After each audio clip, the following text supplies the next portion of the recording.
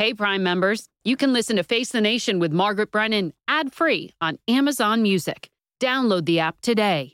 This spring, if you'd rather spend time enjoying your lawn instead of trying to keep it alive, there's good news. TruGreen is the easiest and most affordable way to get a beautiful lawn. All you have to do is water and mow, and they'll do the rest. Weed control, fertilization, aeration, and even some things you might not even think of. They'll do all of it, while you can do literally anything else. With TruGreen, you can have your lawn looking as good as a putting green. That's not hyperbole. TruGreen is the official lawn care treatment provider of the PGA Tour. TruGreen offers a satisfaction guarantee, and they have a verified best price promise, which guarantees you the lowest price with no compromise on quality. You do you. Let TruGreen do your lawn care. Visit TruGreen.com to get the best lawn at the best price with the best people guaranteed. This episode is brought in part to you by Audible, your go-to destination for thrilling audio entertainment. Whether you're looking for a hair-raising experience to enjoy while you're on the move or eager to dive into sinister and shocking tales, Audible has an exclusive collection of thrillers from best-selling authors that will keep you on the edge of your seat. Like James Patterson's first audio-only thriller, The Coldest Case. Experience stories like never before, where every chilling detail is brought to life by captivating sound design. Plus, as an Audible member, choose one title a month to make yours forever. And now, new members can try Audible free for 30 days. Just visit audible.com/WonderyPod or text WonderyPod to 500-500. That's audible.com/WonderyPod or text WonderyPod to 500-500.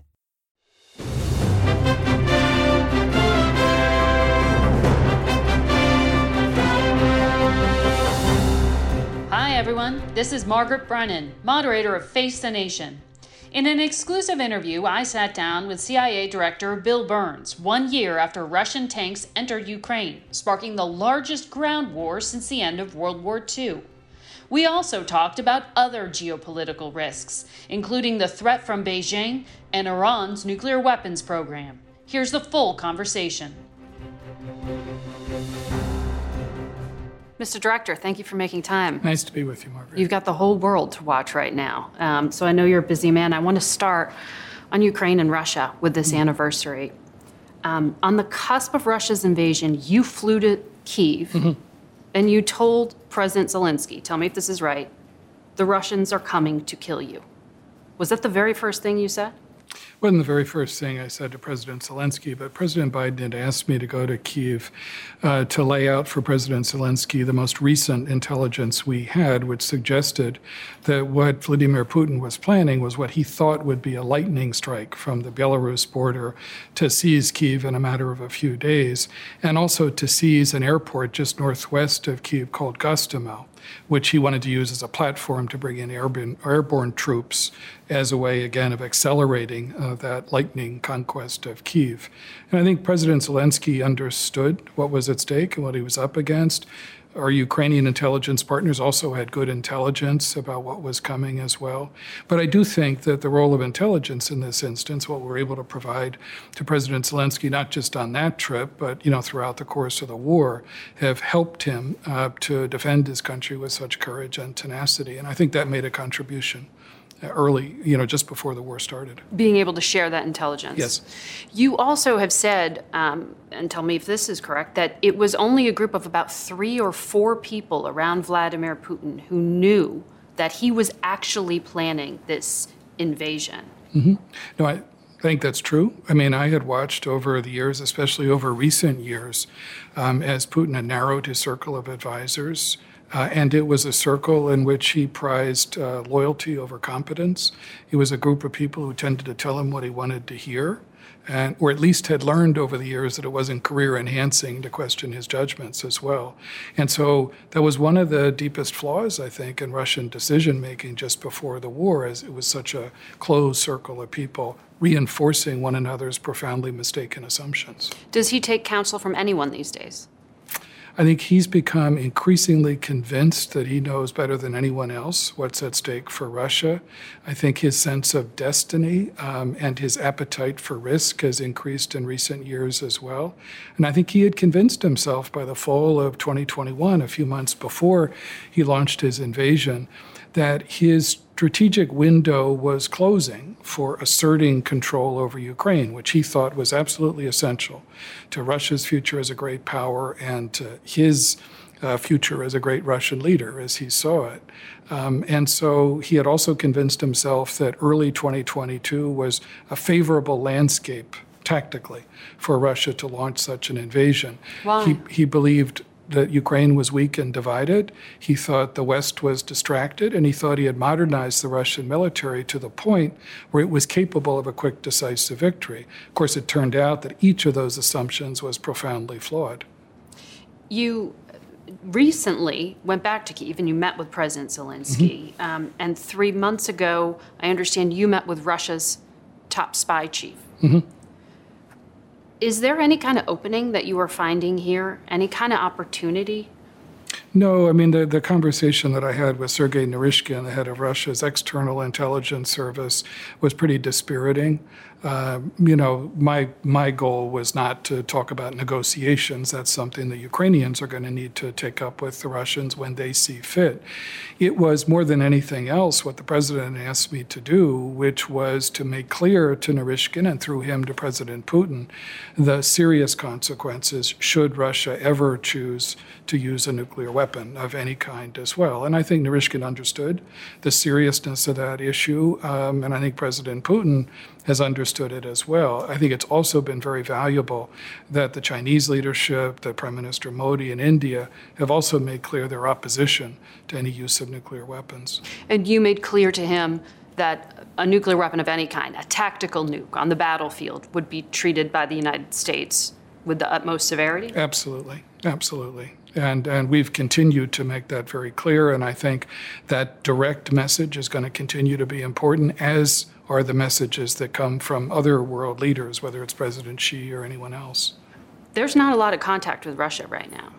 There's not a great deal, you're right. But you still have that line of communication with Yeah, your and I think counterpart. even in the most deeply adversarial relationships, and that's certainly what our relationship with Russia is today, it's important to have those lines open. And the president believes that. What do you walk away from those conversations with? You said it was dispiriting. Why? Well, because I think there was a very defiant attitude on the part of Mr. Naryshkin as well, a sense of cockiness and hubris. A sense, I think, reflecting Putin's own view, his own belief today that he can make time work for him, that he believes he can grind down the Ukrainians, that he can wear down our European allies, that political fatigue will eventually set in. And in my experience, Putin's view of Americans, of us, has been that we have attention deficit disorder and we'll move on to some other issue eventually. And so Putin, in many ways, I think, believes today that he cannot win for a while, but he can't afford to lose. I mean, that's his conviction. So instead of looking for ways to either back down or find a famous off-ramp, what Putin has done is double down. In each instance, notwithstanding, what is by any objective measure a strategic failure so far for Russia. He doesn't seem to have that assessment, though. I mean, 97% of his ground forces in Ukraine. It's a meat grinder. Does he just look at his population and say, I have enough young men I can continue to send off to die? I mean, what is the price that makes him change his mind? Putin is certainly not a sentimentalist about the loss of Russian life or, the huge losses that he's taken in terms of Russian armaments as well during the course of the war. But there's a lot of hubris that continues to be attached to Putin and his view of the war right now. And I think what's going to be critical as we look ahead in 2023 and provide all the material and intelligence support that we can for our Ukrainian partners is to puncture that hubris on Putin's part and regain momentum on the battlefield, because I really do believe, much as a recovering diplomat, I'd like to see opportunities for negotiations. I don't think the Russians are serious today. And I think, it's only progress on the battlefield that's going to shape any improved prospects for negotiations down the road. That's going to be the Ukrainians' call. I think, as the president has made clear, it's our job, not just as an intelligence community, but as a government, to provide all the support we can to the Ukrainians so that they can strengthen their hand on the battlefield and ultimately at the negotiating table. So Russia controls 18% of Ukraine. At what point? does Putin say, I can't win? You must have gamed that out. I think Putin is right now entirely too confident of his ability, as I said before, to wear down Ukraine, to grind away, and that's what he's giving every evidence that he's determined to do right now. At some point, he's going to have to face up to increasing costs as well. In coffins coming home to some of the poorest parts of Russia, because many of the conscripts, who are being thrown as cannon fodder in the front and the Donbass as well, come from Dagestan and Buryatia, the poorest parts of Russia as well. There's a cumulative economic damage to Russia as well. Huge reputational damage, I think, to Russia. Has not exactly been a great advertisement for Russian arms sales. Right. So this is going to build over time. But right now, the honest answer, I think, Putin is quite determined. You said, I want to ask you about what appears to be potentially a new line of ammunition and weapons for Russia.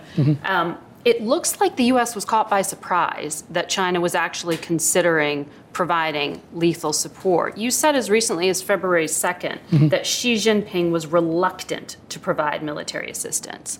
What changed? Well, I think this is something we watch very carefully, and I think, the Chinese weigh very carefully this issue, and we've certainly made very clear the seriousness of the consequences for our relationship, and I think for China's relationship with our European allies as well. Sanctions. This is an issue that we watch very, very carefully. And as Secretary Blinken has said publicly, we have begun to see, we have begun to collect intelligence suggesting that China is considering the provision of lethal equipment. That's not to suggest that they've made a definitive conclusion about this, that they're actually begun to provide lethal equipment, but it's obviously something that we take very seriously and watch very carefully. Secretary Blinken said that the U.S. had picked up information over the last couple of months. But picking up information over the last couple of months to thinking they're actively considering it. How confident are you in the intelligence that this is something Xi Jinping himself may change his mind about? Well, we're confident that the Chinese leadership is considering the provision of lethal equipment. We also don't see that a final decision has been made yet, and we don't see evidence of actual shipments of lethal equipment. And that's why I think Secretary Blinken and the President have thought it important to make very clear what the consequences of that would be as well. To deter it. Yeah, to deter it, because it would be a very risky and unwise bet. So why would Beijing risk a tailspin in its relationship with the United States and with Europe by crossing this line? It's a good question, and that's why I hope very much that they don't. Because it doesn't necessarily seem in his best economic interest, certainly, if sanctions are the consequence. Do you think that Beijing benefits from having the West distracted and involved in a prolonged conflict in Europe? That's the aim. It's conceivable, but I think there's no foreign leader who's watched more carefully Vladimir Putin's experience in Ukraine, the evolution of the war, than Xi Jinping has. And I think in many ways he's been unsettled and sobered by what he's seen. I think he was surprised by the very poor military performance of the Russians. I think surprised also by the degree of Western solidarity in support of Ukraine. In other words, the willingness of not just the United States, but our European allies as well, to absorb a certain amount of economic cost in the interest of inflicting greater economic damage on Russia over time. So all of that, I think, has sobered Xi Jinping to some extent. Do you think the policy decision of publicly embarrassing the Chinese by saying, we know what you're thinking, why do you think that will make a difference in Xi Jinping's calculation? I don't think it's a question of embarrassing anybody. It's just a question of being very clear and direct about the seriousness of our concerns publicly as well, and privately, because that's a message that's been delivered, on a number of occasions before this. What are the consequences for the conflict in Ukraine if this does happen? What does more ammunition and more weapons mean? Is it a game changer? Well, I mean, obviously, more ammunitions to the aggressor in this conflict, to Vladimir Putin's Russia, wherever it comes from. And we also have evidence that the Iranians are providing, lethal equipment and munitions, that the North Koreans are doing the same thing as well. So wherever that lethal assistance comes from, it prolongs a vicious war of aggression. German press is reporting China's considering kamikaze drones, replacement parts for jets, other weaponry. Secretary Blinken just said ammunition and weapons. I mean, do you view those things differently in terms of, obviously they're used differently on the battlefield, but where is that line that they are crossing? Well, I can't comment on the specifics of what was reported in the German media as well. All I can say is, we remain seriously concerned should China provide lethal equipment to Russia. As I said, we don't have evidence of a final decision to do that today. We don't have evidence that there's actually been a transfer. And so all we're trying to emphasize is the importance of not doing that. The U.S. does have evidence that Chinese companies have been providing non-lethal support to Russian mercenaries, but it's, satellite imagery that helps target weapons. Isn't that an indication of where their thinking is on this conflict, that they're not actually peace brokers, but party to it? Well, I think it's an indication that, there is a strong partnership between China and Russia, as President Xi and Putin proclaimed just before the war started at the beginning of February. But I think the Chinese are also trying to weigh the consequences of, what the concerns we've expressed are, about providing lethal equipment as well, and weighing carefully, where's the point at which, they would run into some pretty serious consequences. And that's what we've tried to make clear. So this was testing the waters, in other words, for U.S. reaction to satellite imagery, to see if they can then go on to weapons. Right. There's a big distinction in our view, and this is what U.S. policymakers have made clear, between, non-lethal equipment and lethal equipment as well. So how good is our visibility into Xi Jinping's thinking and his decision-making process? Oh, it's always the hardest question for any intelligence service as well. In an authoritarian system where power is consolidated so much in the hands of one man. But it's something we work very hard at and try to provide the president with the best insights that we can. But you had such exquisite intelligence when it came to Russia and Vladimir Putin and his inner circle. Do we have that for Xi Jinping? We work very hard to develop that. Working on it. I think we work very hard to develop the very best intelligence we can.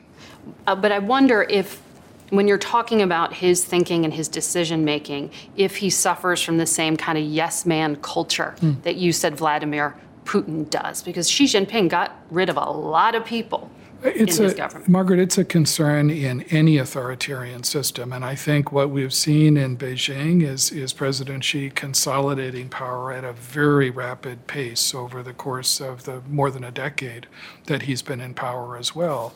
And as we've seen in where Putin's hubris has now gotten Russia, and the horrors that he's, brought to the people of Ukraine, in that kind of a system, a very closed decision-making system where nobody challenges, the authority or the insights of an authoritarian leader, you can make some huge blunders as well. You've said Xi Jinping told his military to be prepared to invade Taiwan by 2027. The intel community seems a little bit more ambiguous in its conclusions here. Do you think it's an outright invasion, or do you think China's more likely to slowly strangle democracy in Taiwan? Well, first, I think we need to take very seriously Xi's ambitions with regard to ultimately controlling Taiwan. That doesn't, however, in our view, mean that a military conflict is inevitable. We do know, as has been made public, that President Xi has instructed the PLA, the Chinese military leadership, to be ready by 2027 to invade Taiwan. But that doesn't mean that he's decided to invade in 2027 or any other year as well. I think our judgment, at least, is that President Xi and his military leadership have doubts today about whether they could accomplish that invasion. I think as they've looked at Putin's experience in Ukraine, that's probably reinforced some of those doubts as well. So All I would say is that I think the risks of, a potential use of force probably grow the further into this decade you get and beyond it into the following decade as well. So that's something, obviously, that we watch very, very carefully. I'd be remiss if I didn't ask you when the intelligence community will have some insight into what Beijing was collecting with that spy balloon over the U.S. Well, I think we've already, the U.S. government, many of our partners have been bringing up from, the seabed just off the coast of South Carolina as well, a lot of materials from the platform that balloon was carrying. It was clearly an intelligence platform as well. And I think we'll be able to develop a pretty clear picture of exactly what its capabilities were. But it'll be a while, won't it? It takes some time, but I think my understanding is that we're managing to pull up quite a bit of evidence and material from that platform. Do you think Xi Jinping knew that balloon was sent here? I don't know. You have an idea. This is something, obviously, we watch very carefully as well. I think the Chinese leadership obviously understood that they had launched this capability, that it was an intelligence platform. Whether, when, and what the Chinese leadership knew about the trajectory of this balloon, I honestly can't say. I want to come back to something you just said about Iran. You've said in the past there's the beginnings of a full-fledged defense partnership between Russia and Iran. Exactly how far does the alliance go? Well, it's moving at a pretty fast clip in a very dangerous direction right now, in the sense that we know that the Iranians have already provided hundreds of armed drones to the Russians, which they're using to inflict pain on Ukrainian civilians and Ukrainian civilian infrastructure. We know that they've provided, ammunition for artillery and for tanks as well. And what we also see are signs that, Russia is proposing to help the Iranians on their missile program, and also at least considering the possibility of providing fighter aircraft to Iran as well.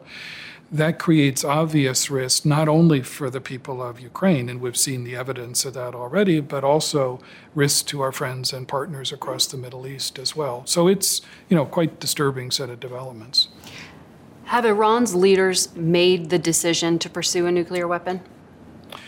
To the best of our knowledge, we don't believe that the supreme leader in Iran has yet made a decision to resume the weaponization of program that we judged that they suspended or stopped at the end of 2003. But the other two legs of the stool, meaning enrichment programs, they've obviously advanced very far. 84% purity, reportedly. They've advanced very far to the point where it would only be a matter of weeks before they could enrich to 90% if they chose to cross that line. And also in terms of their missile systems, their ability to deliver a nuclear weapon once they developed it has also been advancing as well. So the answer to your question is no, we don't see evidence that they made a decision to resume that weaponization program, but the other dimensions of this challenge, I think, are growing at a worrisome pace too. Israel has said they believe Iran has enough fuel for 4 bombs. And the enriched uranium that was found recently was at 84% purity. That's very close to 90%, what you need for a nuclear weapon. So how far are they from testing? Or are you saying because they haven't chosen to pursue a weapon that we're not near that point? Yeah, and they're still a ways off, at least in our judgment, in terms of their ability to actually develop a weapon. But their progress on enrichment is quite troubling, as I said before. I have a lot of questions to still ask you, but I'm told we're running out of time. I want to ask you, what keeps you up at night? Oh, lots of things. It's in the nature of this job, the job I've been proud to hold for the last couple of years as well. I think in the short term, there's obviously a lot of concern about Putin's war in Ukraine and doing everything that we can to support the Ukrainians. I'm very proud of the role that intelligence has played. I think we, not just at CIA, but across the U.S. intelligence community, provided strong early warning of the invasion that was coming. I think we shared intelligence which helped the Ukrainians to defend themselves. I think the credibility of our intelligence has helped the president to build such a strong coalition. And I also think that the president's decision to selectively and carefully declassify some of our secrets, some of our intelligence, has had an important impact in the sense that it's denied Putin the ability to shape false narratives, which I had seen him do too many times over the course of my experience with him in the last 2 decades. And it's put him on the back foot, which is for Vladimir Putin a kind of uncomfortable and unaccustomed place to be. So I think for all those reasons, I focus very intently on the role that intelligence plays in this conflict and doing everything we can to support the Ukrainians and help the president shore up this, remarkable coalition of countries supporting Ukraine. You were the last American to speak with Vladimir Putin before this war. I think the president talked to him on the telephone after that trip I made in early November of 2021. But, with Putin in the conversation that I had in November, so several months before the war, just left me with a very troubling impression that he was someone who had just about made up his mind to go to war at that point. And I had heard from him before a lot of what he had to say about Ukraine, his conviction that Ukraine is not a real country. Well, real countries fight back, and that's just what the Ukrainians have done, so courageously over the course of the last year. Yeah, he'd been telling you it's not a real country back in 2008 before that. Yeah, no, it's a consistent theme with him. But, over the course, especially of the 15 years since, I was ambassador in Moscow, you've seen, his views harden with regard to Ukraine. I think as, he can't conceive of Russia as a great power without controlling Ukraine's choices. And I think as he's looked at Ukraine's evolution over the last decade, what he's seen is Ukraine's stubborn independence, its democratic progress, its movement toward the West in political and economic and security terms, largely accelerated by Putin himself through his aggression in Crimea in 2014. He's seen that as a direct threat to the ambition that cuts to the core of his view as a Russian leader. And I think that's the backdrop to the horrific aggression that he's launched. Thanks for listening to this Face the Nation podcast bonus episode. As a reminder, you can watch Face the Nation every Sunday at 10:30 Eastern, 9:30 a.m. Central, or on Paramount+. If you want to listen, follow, and listen to the Face the Nation showcast every Sunday, wherever you get your podcasts. If you like Face the Nation with Margaret Brennan, you can listen early and ad-free right now by joining Wondery Plus in the Wondery app or on Apple Podcasts. Prime members can listen ad-free on Amazon Music. Before you go, tell us about yourself by filling out a short survey at Wondery.com/survey. Hi, this is Jill Schlesinger, CBS News business analyst, certified financial planner, and host of the Money Watch podcast. This is the show where your money is not scary. It is a show that's all about you.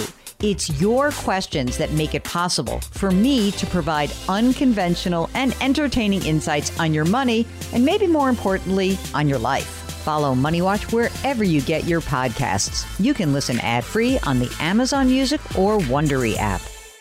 Get one of the most successful broadcasts in television history on your schedule with the 60 Minutes podcast. Hard-hitting investigative reports, news, and culture maker interviews, and in-depth profiles are waiting for you in every episode. Listen to 60 Minutes ad-free on Wondery Plus.